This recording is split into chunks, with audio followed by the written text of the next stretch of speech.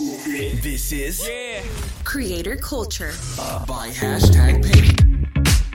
Hey, I'm Danny Desatnik, and if you're new here, this is a podcast all about creators. I chat with incredible creators and sometimes the people that support them, like this week, to understand three things: how creators are building their brands, what their brand partnerships look like, and what to expect in the future from this world of creators. So welcome to week 27. And when starting a business, you need to come up with the product and then find the audience. But this is where creators have a leg up. They already have the audience. For them, it's an exercise in deciding what products to sell. It's not all smooth sailing though. Their real challenge is figuring out a plan to build their brand beyond their current audience, which is why this week I'm talking to Brian Spunt. Brian is the CEO of Seek Discomfort, the clothing brand started by well-known creators Yes Theory. One thing is clear: Brian found his perfect role. His background is in e-commerce, having worked for a fashion company. He's really passionate about fashion and believes in the Seek Discomfort mantra. There aren't many brands like Seek Discomfort, as their clothing embodies a true way of life. It's really one of a kind. Brian wants to build the world's biggest family alongside Yes Theory, and believe me, you want to be a part of it. So let's get to the good stuff. Here's my conversation with Brian Spunt. Our vision with Seek Discomfort has always been, how do we build this into a brand that has its own legs and can have its own strategy separate of Yes Theory, right? So always attached to the Yes Theory guys. They're the founders of the brand. They started this whole movement. But how do we build, a strategy independent of what Yes Theory is doing as well that can grow Seek Discomfort, beyond just what Yes Theory is going to make it, right? And I think that's where we start to look into, like, what does Seek Discomfort mean beyond Yes Theory, and who are the people that live that philosophy that aren't Yes Theory or that are friends with the Yes Theory guys. I think pretty early on we sponsored Anders Hoffman, who did the Iceman, which was an Ironman triathlon in Antarctica, right? So like, how do we tell those cool stories of people who are really living out the philosophy? But I don't think it's something that's comes naturally. Because I think at first it's like, okay, we have this built-in audience and this customer base that's already familiar with said creator. Like, let's tell that narrative really well.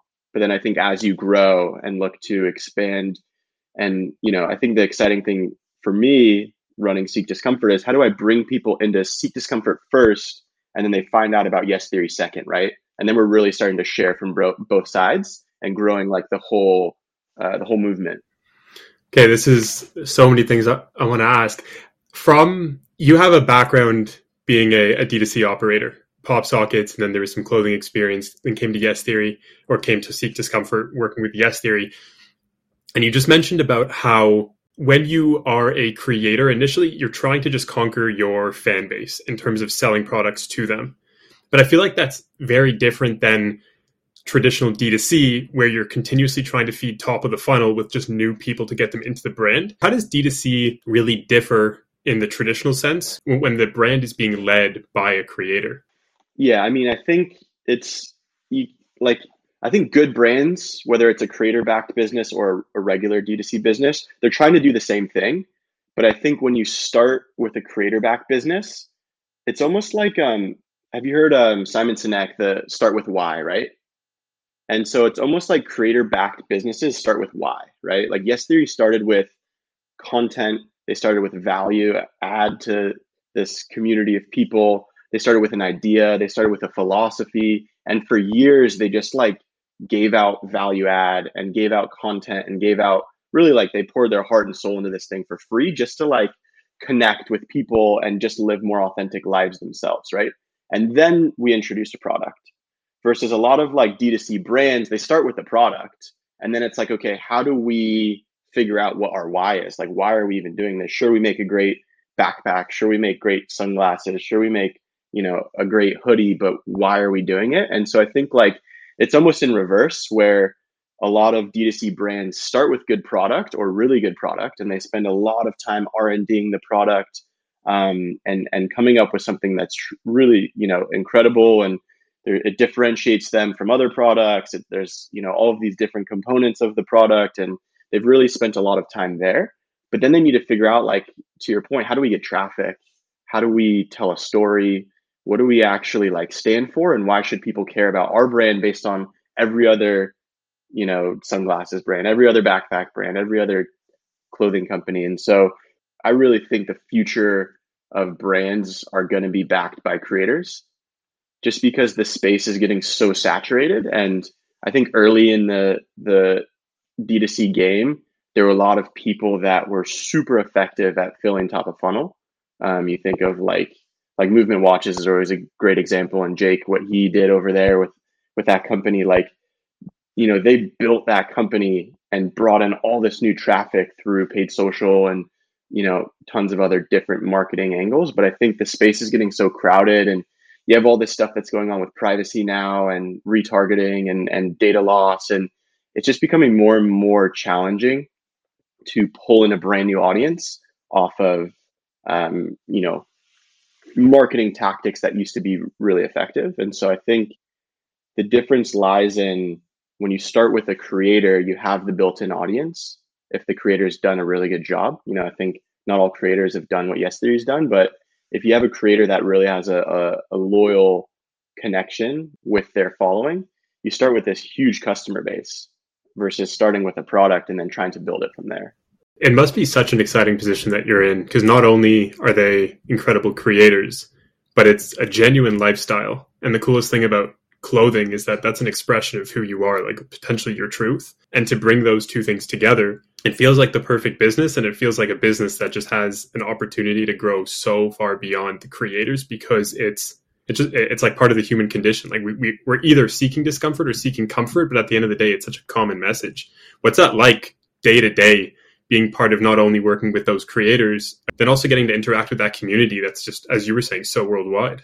It's really powerful. And it's the reason why I ended up joining the team. When I left Elwood Clothing, the last company I was at, I was going to start my own brand, because I kind of saw this, what we were just talking about, like the windows closing of being able to like scale e-com brands, just getting more competitive. And so I'm like, I'm going to just start my own brand, put in the 3 to 5 years of, hard work to build this community. And I was talking to the Yes Theory guys, and I'm like, this is just too cool of an opportunity and too big of an opportunity to pass up. Because what they've done is like, I think more and more every day, this idea of seeking discomfort is becoming more mainstream. But like when they first started the brand, even myself, right? And this is a hurdle we have to overcome with the brand, is like the name Seek Discomfort is a little aggressive in the beginning, right? Like you hear it and you're like, well, what does that mean? What's that all about? If you're not familiar with Yes Theory, if you're not familiar with the philosophy. But I think when you really understand what we're doing here and what the community is all about, it becomes like incredibly powerful. And I've never seen a digital community that's more engaged than what Yes Theory has built. We have like 150,000 people in our Yes Fam Facebook group. We have 70,000 people in the Yes Fam Discord channel. And like every day, these people are like supporting one another. They're interacting with each other. There's incredible stories of people getting married, or people like being supportive of one another to like go check something off their bucket list. And so I think for me, it's like, I have a serious passion for clothing. I love building brands and D2C businesses. And the missing link for me was always like this piece of like, why am I doing this, and kind of value add. And so when I stumbled into this Yes Theory opportunity, I was like, oh, this is like a really incredible spot that has all of these things that I really appreciate. It really is exciting. I think when, a lot of times I'll connect with people in the community through what we call seeker sessions, and just like meet new people and just talk to our customers.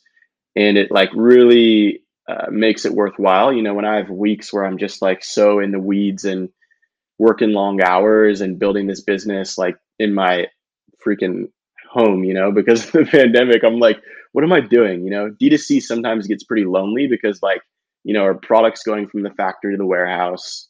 Everything's done on computers. I'm not seeing our customers in person. So having that community, and like, when we throw a Zoom event with 500 people on it, or, I do a seeker session and connect with someone, and I see like the people behind the brand, or, I go on Instagram and scroll through our tagged photos, and people are tagging like an adventure they just went on, and they're wearing their hoodie, or they're jumping out of an airplane, or they're going to med school or they're becoming a photographer or whatever it might be. It really like it gives me a sense of like purpose. So I think it's pretty exciting to have all three of those kind of pieces align. And it's cool to hear how with this opportunity for you to be their CEO, that was the missing link for your why. And so it's cool to see the alignment there. What's it like when you travel and you're wearing Seek Discomfort and someone else is a fan and comes up to you? I feel like that embrace would be incredible. It's pretty powerful. You know, the person on our team who manages all of our operations, I met him on the street because I was wearing my Seek Discomfort hoodie, and, you know, came up, gave him a big hug. What's up? How are you? He had a Seek Discomfort tattoo. We went and got coffee the next day. He started working on some projects for us. This was super early on, and now he's, you know, managing all the operations for all of our drops. And so it's like, I think it's really powerful. I think there's certain cultures in the world that really embrace this idea of like a stranger as a friend. You know, like you see in some of the Yes Theory videos where, you know, you have these people just invite them into their home and have them sleep on their couch or invite them over for dinner. And I want like the Seek Discomfort logo to embody the same thing. And I think right now it's done a really effective job at that because the community is so tight. And I think the challenge that we'll have to overcome as we grow is like, how do we keep that connection while the community still builds, right? Like if you see someone wearing a Nike swoosh, like there's no connection there, right? Like maybe if it's like a super niche Nike drop that like only a handful of people know about, you'll connect over it. But like a regular Nike hoodie, you're not going to walk up and give the guy a hug, you know? So like, how do we maintain that level of community? And really it feels like family to me. Like, how do we maintain that as the scale grows? And then I think Amar has huge visions about like, how do we build this interconnected city of like locations where people can meet up and know that when they walk through the front door, like it's people that all live the philosophy and all want to be, you know, want to go outside their comfort zone. They want to meet new people. They want to try new things. They're going after their dreams, all of that. So that's like, you know, I think when you look at the goals for the business, I kind of always focus on three things: making products that remind the user or the customer to live out the philosophy. So if I'm wearing the hat, you know, I'm more encouraged today, and it's a reminder for myself to continue to push through fear, to continue to try those new things. Secondly, it's going to connect me with others in the real world because someone's going to say, "Hey, what does your hat say?" I'm going to say, "Oh, it says Seek Discomfort." And they're going to be like, "Oh, what does that mean?" Right? And then the third one is this whole idea of family, right? Like, how do I connect people in the real world and just build this global family? Like, it's so incredible to hear how Seek Discomfort and Yes Theory are building, and just the prospects. Like, as you're talking, I can imagine there can be an airline. I can imagine there's like a worldwide race. I can imagine hotels. Like, you can imagine so much because it's so core to just who individuals are. Yet in this creator space, so often creators have such a hard time building beyond their audience. I was listening to an interview with Graham Stephan a couple days ago, and he was saying he started Bankroll Coffee, but his struggle now is, how do you build beyond my audience and how do you make this actually a functional product? What would you say creators need to do to go beyond, or can help them go beyond that audience based off of your experience? I would say partnering with an operator, right? Like myself, you know, like, and I think that's the beauty of my partnership with Yes Theory is like, we really can maintain our focus, right? Like my experience is in building brands and building direct-to-consumer brands and building clothing brands. And they're incredible storytellers. They're incredible innovators. They're incredible content creators, right? So it's like, you know, when they launch Seek Discomfort, they're like, holy shit, we have a serious business on our hands, right? We need to find someone that can build this. And when they hired me, it was like, your whole role is to build this beyond Yes Theory, right? So while they focus on how do we become the best creators we can be, how do we build the best and strongest community, you know, how do we tell the best stories, I'm focusing on, okay, how do I make this business viable beyond just the Yes Theory side, right? And I think my vision and my goals are always twofold, right? How do I nurture and take care of the Yes Theory community and really treat them like the VIPs that they are? And then how do I try and pull in new customers through different avenues? So I would say like having that, like, once you realize that there's a real business there, right? Like if you launch that coffee brand or you launch the clothing brand, you do a drop, you do two drops, and you're like, okay, I just ran this out of my garage and like there's something here. I think strategically partnering with someone that has experience with, operating is incredibly helpful because it allows you to focus on what you're really good at, which is being a creator and creating content. And, I think that's the thing that fuels the business. So keep focusing on that, keep growing that, and then find someone that can really lay the foundation to grow a business. One of the things that I always talk about with the guys is like owned versus rented audiences, right? So like if you're a creator and you're on YouTube, you're on Instagram, you're on TikTok, you don't own those audiences, right? You're renting them from the company or from the platform. And at any moment, like algorithm can change. There's like way back when you post on Instagram and everyone that you were following, or everyone that was following you pretty much saw it, right? And then it was like, oh wow, we just got throttled way back. And now like even more, it continues to get throttled where like you scroll on Instagram, you're being fed all of this stuff that you don't even follow anymore. And so I think like focusing on as a creator, that YouTube channel with X million followers or X 100,000 followers, that's like your top of funnel space. So when you push them to a website or to a brand, right, that's where you can start to turn that rented audience into an owned audience. So email list, text message list, the operator can now have a direct communication line to those customers versus needing to post on the YouTube channel every single time. Yeah, and hearing you say this, it reminds me of like the classic conversation, the classic debate that comes up often, which is like, do you sell merch? Do you build a brand? Do you go short term or do you go long term? Do you see the trend going more towards genuinely building brands and working with operators like you, or is it still short term cash grab? I think it all depends on the creator, right? Their resources, their vision, like what are they trying to do? It might not necessarily be the right play for all influencers or all creators to go the long-term play, right? Because when you go the long-term play, like you're investing in things that aren't going to pay dividend tomorrow. And so it does take a hit on cash flow versus if you're just going to do everything on demand and use Printful and just like, there's no cash invested. It's just like you launch something, you sell a thing, you get a check, right? And so for some creators, that might be the right route. I think if you have a more long-term vision and like Yes Theory always talks about like seek discomfort and Yes Theory as like, this is something that's going to live beyond them. So they've always been very long-term thinkers. Like this is not about making cash for them. And so I think if you have that kind of vision, like, hey, I don't just make videos, but there's something that I believe in here and I want to build this over a long period of time. I think there's much more long-term value there. It's a little harder. You're going to invest in things, like I said, that won't necessarily make you money tomorrow, and you might be a little tighter on cash flow, but I think the value that you build long term outweighs that. It's always going to be challenging to build a big business. There's always going to be hurdles that come up. There's always going to be speed bumps. There's always going to be things that go wrong, and I think really having good partners continues to just be so important. You're never going to have like an easy go at it. There's always different challenges that you'll run into. Like I said, with a creator-based business, you have a ton of traffic, but you're starting from scratch with everything else. So you're just dumping this huge amount of, visibility into something that's like brand new. So that creates a whole nother realm of challenges. And on the other side, it's like, I have an incredible product, but how do I get visibility, right? Like no one cares about it. No one, and if they got the product in their hands, they would.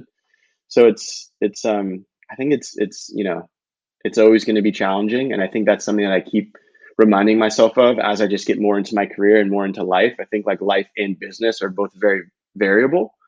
And so like just trying to have a bird's eye view at it and looking like,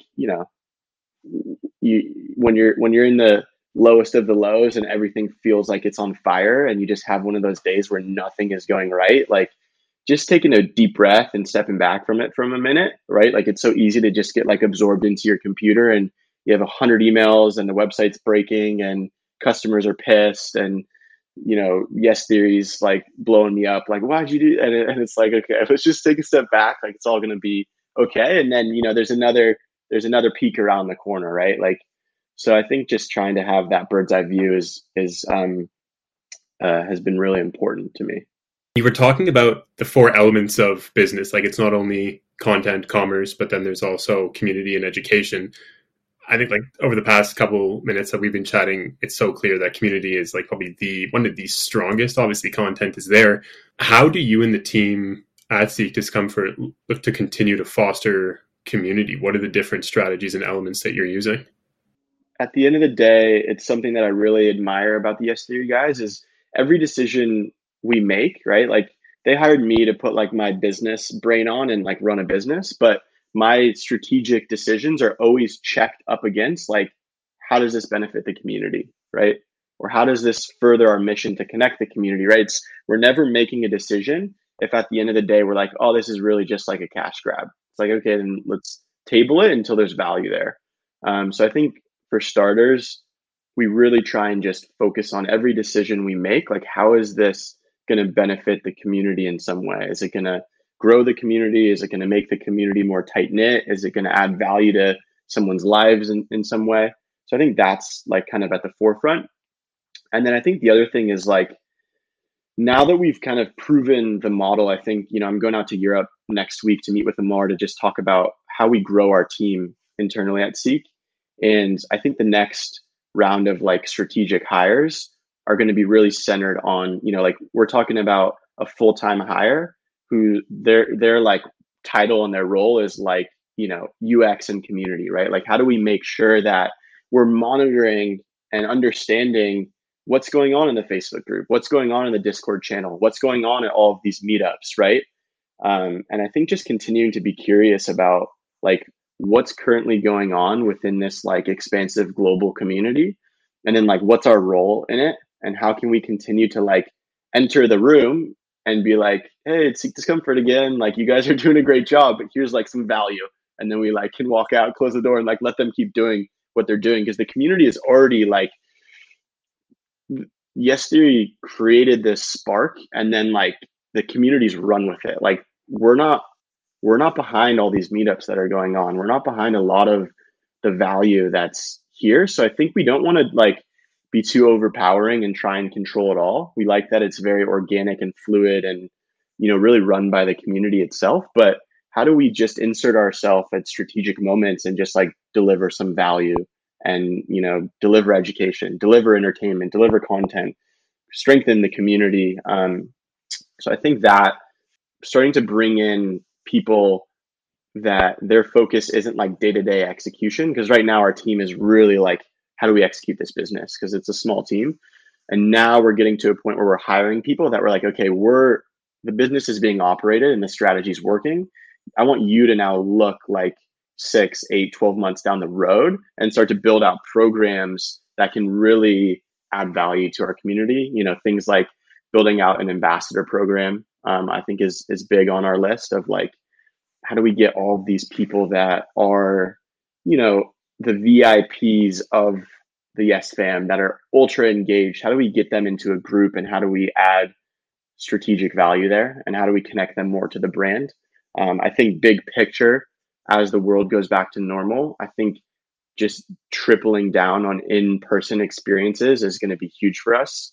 Like I said, there's all these meetups going on and we're really not involved in them. And so what happens if we start to get involved and, we 3 weeks out market a meetup that's going to be going on in Germany, and like, we're sponsoring people's tickets to fly in. There's like live music. Like, what does that look like at scale? And then you just continue to go into these larger visions that Amar has of, sponsoring people within the community that are trying to do these incredible feats that live out the Seek Discomfort philosophy, like Anders and, the Iceman challenge that he did. And how do we continue to support those people? How do we build places within communities and within cities where people can meet up? How do we sponsor adventures, right? Like we're coming out with a card game in December, And the whole idea behind it is like we pulled a lot of inspiration from We're Not Really Strangers, and we're good friends with them. And how do you drive connection through better conversation? And then at the end of the game, we actually have people scan a QR code, and we've curated like adventures for them to go on. So how do we like find a way for, delivering this thing to the community that then allows them to drive deeper connections, drive more meaningful experiences through adventure, things like that. So back to, I think, what you said in the very beginning, like we always have a million projects and a million ideas going on.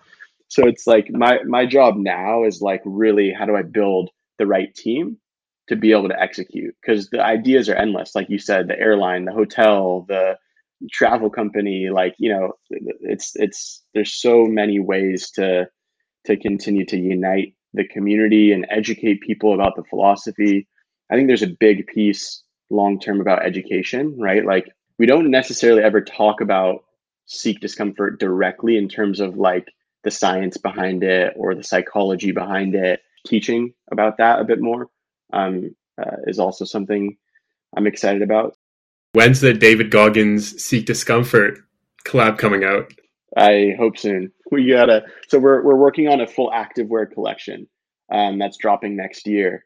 So activewear as well as like athleisure for travel. So I think like once we have our activewear collection, I'm really excited about some strategic partnerships, like, trying to get a hold of David Goggins or others. I have a Peloton, and there's like Peloton coaches that all the time are like, you got to get outside your comfort zone. I'm like, we need to sponsor you. So, yeah. Or like you're in a yoga studio and they're talking about, getting outside your comfort zone. I think there's a ton of really cool partnerships there. And I think like even just on our immediate horizon of the next like 12 months, we have our clothing, we've created our essentials, which are just like available on the site every day and have more subtle branding and come in like different colors every quarter.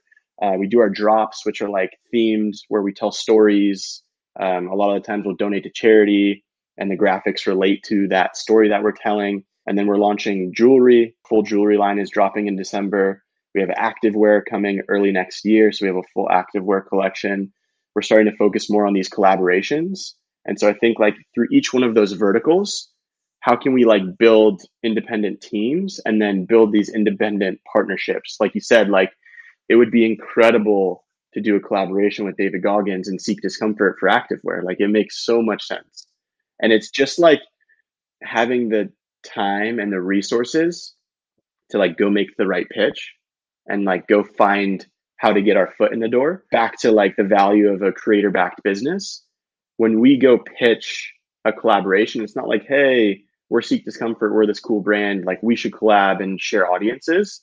It's like so much deeper than that. It's like, hey, we're Seek Discomfort, we're this cool brand with this audience, but we also have this like massive global community and 2 YouTube channels with like over 7 million subscribers total, right?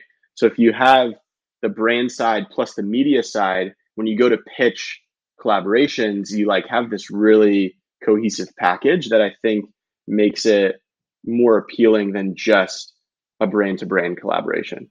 Oh, so interesting you're saying that. It makes me think of influencer marketing. There's the production side and there's the distribution side. And that the distribution side is just a vehicle of trust that you can't get anywhere else.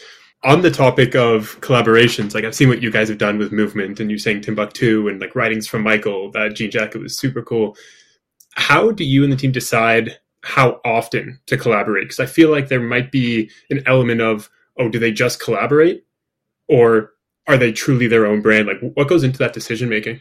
It's an interesting question because I do see a lot of brands like collaborations are like super hot right now. And I know why, like they're really valuable addition to the brand. But I think there is a line there to your point where it's like people are following our page and following our brand because of the philosophy. And so I think if we just start like throwing our name on a ton of product and just like every other week there's a collaboration with a new brand and it's like buy the Seek Discomfort sofa, it's like, okay, wait a minute. Like, so I think like in right now, just to be honest, like our team is small. And so like a lot of decision making is not as strategic as I I wish it would be. And I think we're getting very close.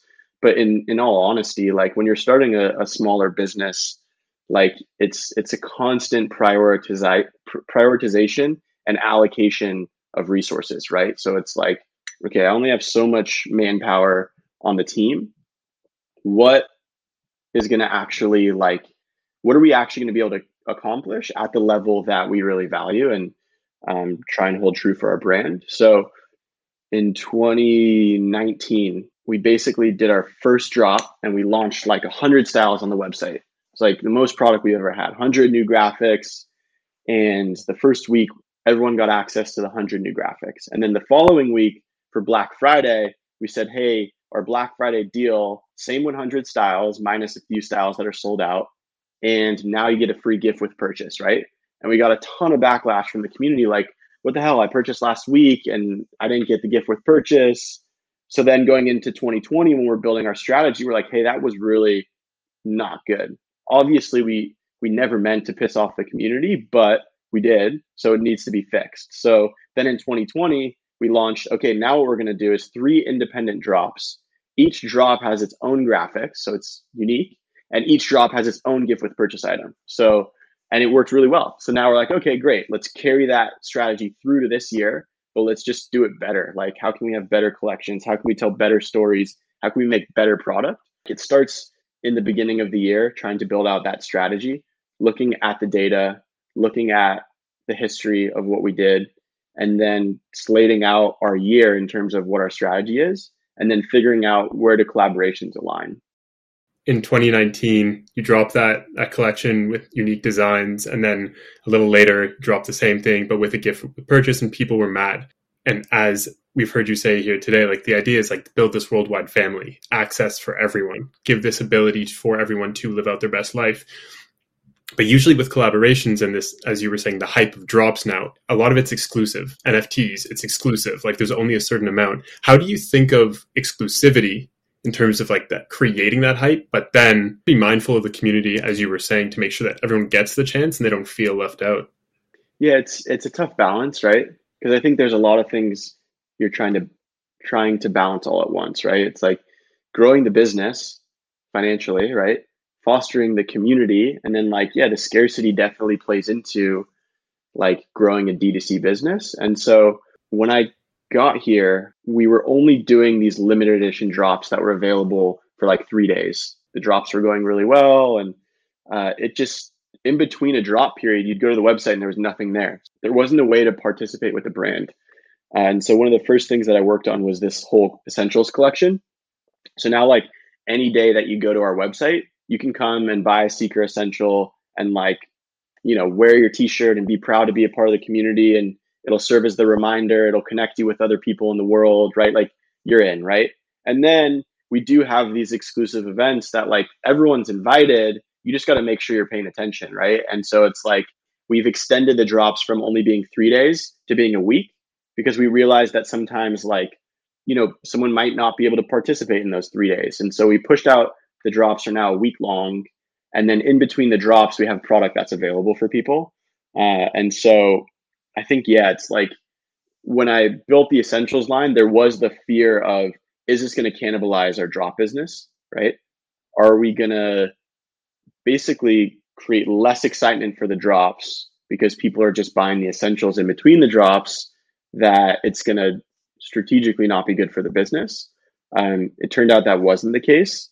But we also found that we need to do a really good job at telling stories around our drops, because this was another big lesson. When I first got here, every drop we did, it didn't matter what we did, it was just like exploding, because the Yes Theory guys had spent years just adding value to people's lives. So the second they were like, hey, we have something for sale, it would just like, the website would explode every time. And so at first we're like, I think that people just want a lot of like new graphics all the time. So we were like, okay, every single month we're doing a drop. That was my first vision when I got here.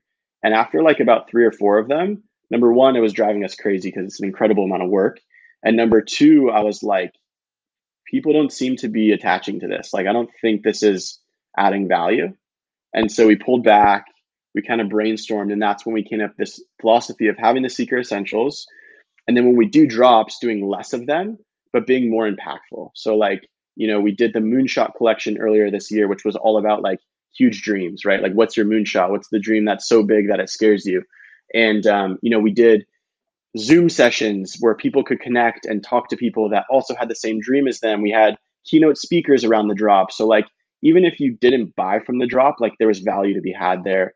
We told this story, we got the community involved, and then the drop launches and all the graphics are about like dreaming big, So you can like now wear it and like live out that dream. Or the other drop we did after that, You Are Not Alone, which was in Mental Health Awareness Month. And we donated proceeds to Active Minds that focuses on nonprofit work with or mental health work with kids in universities and college age students, and told a really incredible story about like mental health. And we started this this campaign called What I Learned in Therapy, and encouraged people to share what they've learned by going to therapy if they've been. Kind of twofold: number one, to try and destigmatize the idea of therapy, and number two, if people necessarily can't afford it or don't have access to therapy, they could look up this hashtag and just kind of like educate a little bit about like what people are talking about in therapy and what they're learning. So I think that the balance there is unique probably to every brand, but I think you kind of, and this is true to DTC in general, it's like test, look at the data and adjust. So, and talk to the community, talk to your customers. So for us, I think the perfect balance is like our Seeker Essentials, a bit lower price than our drop stuff. It's available all the time. Our drops are exclusive. They're only available for a week and then they're gone. We also, for Seekers Day, another thing that we do, the whole idea was like, maybe someone missed a drop, or maybe someone can't afford a drop at full price. So once a year for 48 hours, we bring back every single best-selling graphic we've ever made in the company's history, and we market 30% off. Well, I think anyone would be lucky to join your team whenever you do start hiring, because it sounds incredibly exciting. To end this off, let me ask you this. You see, I'm sure, a lot of creator businesses. You probably talk to a lot of operators that work with creators. Are you seeing a trend in a certain area with creators right now in terms of a product category?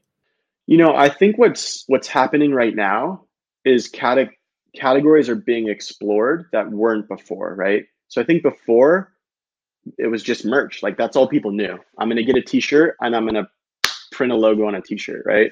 And then I think like the next evolution was brands like Seek Discomfort. Milk Boys have their brand Full Send, which is like a totally different arena from what we're doing. But I really respect like those guys have focused on actually building a brand, not just like building merch. So I think that was the next evolution of like, okay, we're going to do clothing, but we're actually going to treat it as if it's a real brand with its own team. And it's not going to be just like a shitty Gildan t-shirt with like a screen print on it. And now I think the evolution that we're seeing is like creators are realizing like, oh, clothing's not right for everyone. And if all I talk about is coffee, then maybe it makes sense to make a coffee brand. Or, if I am a fitness influencer, maybe it makes sense to make activewear product, or maybe it makes sense to do an online course where we're working out together. I think there's, I think digital products, like if you have the ability to make a digital product, I would highly recommend it, because managing inventory is very challenging. So I think a lot of like new digital businesses are popping up. And I think that's super exciting, of like, apps where, like an influencer who's like all about creating the right aesthetic and taking great photos, and maybe came from a photography background. Like instead of making a clothing brand, like they're the ones that are making apps like the Tezza app, where you go and you plug in a photo and they have all these filters. And I mean, those things are incredibly successful. So I'd say like right now, if you're a creator and you have a successful, YouTube channel, TikTok, Instagram, Snapchat, whatever it is, I would really take a hard look at two things. Number one, like what are you really passionate about and what do you care about? Because like any business you build, like I said earlier, is going to be really hard. And so you kind of got to like at least like it, if not like love it, as a category, because you're going to spend a lot of time like in meetings talking about coffee, talking about editing photos, talking about clothing. So you should like it for one. And then number two, like, does your audience care about it?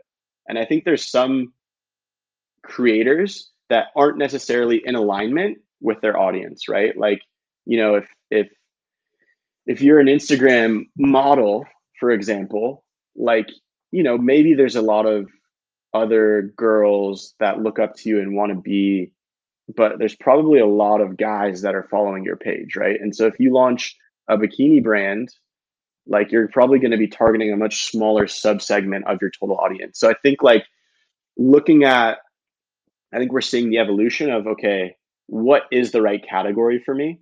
And then I think the strategic plan is, what do I care about? What does my audience care about? And then also, just like, I think, entrepreneurship 101, a lot of people wait way too long to talk to their customers, right?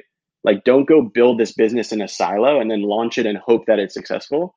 Like, go onto your, Instagram story and say, like, okay, I'm working on a project. Who would be interested in giving me some feedback?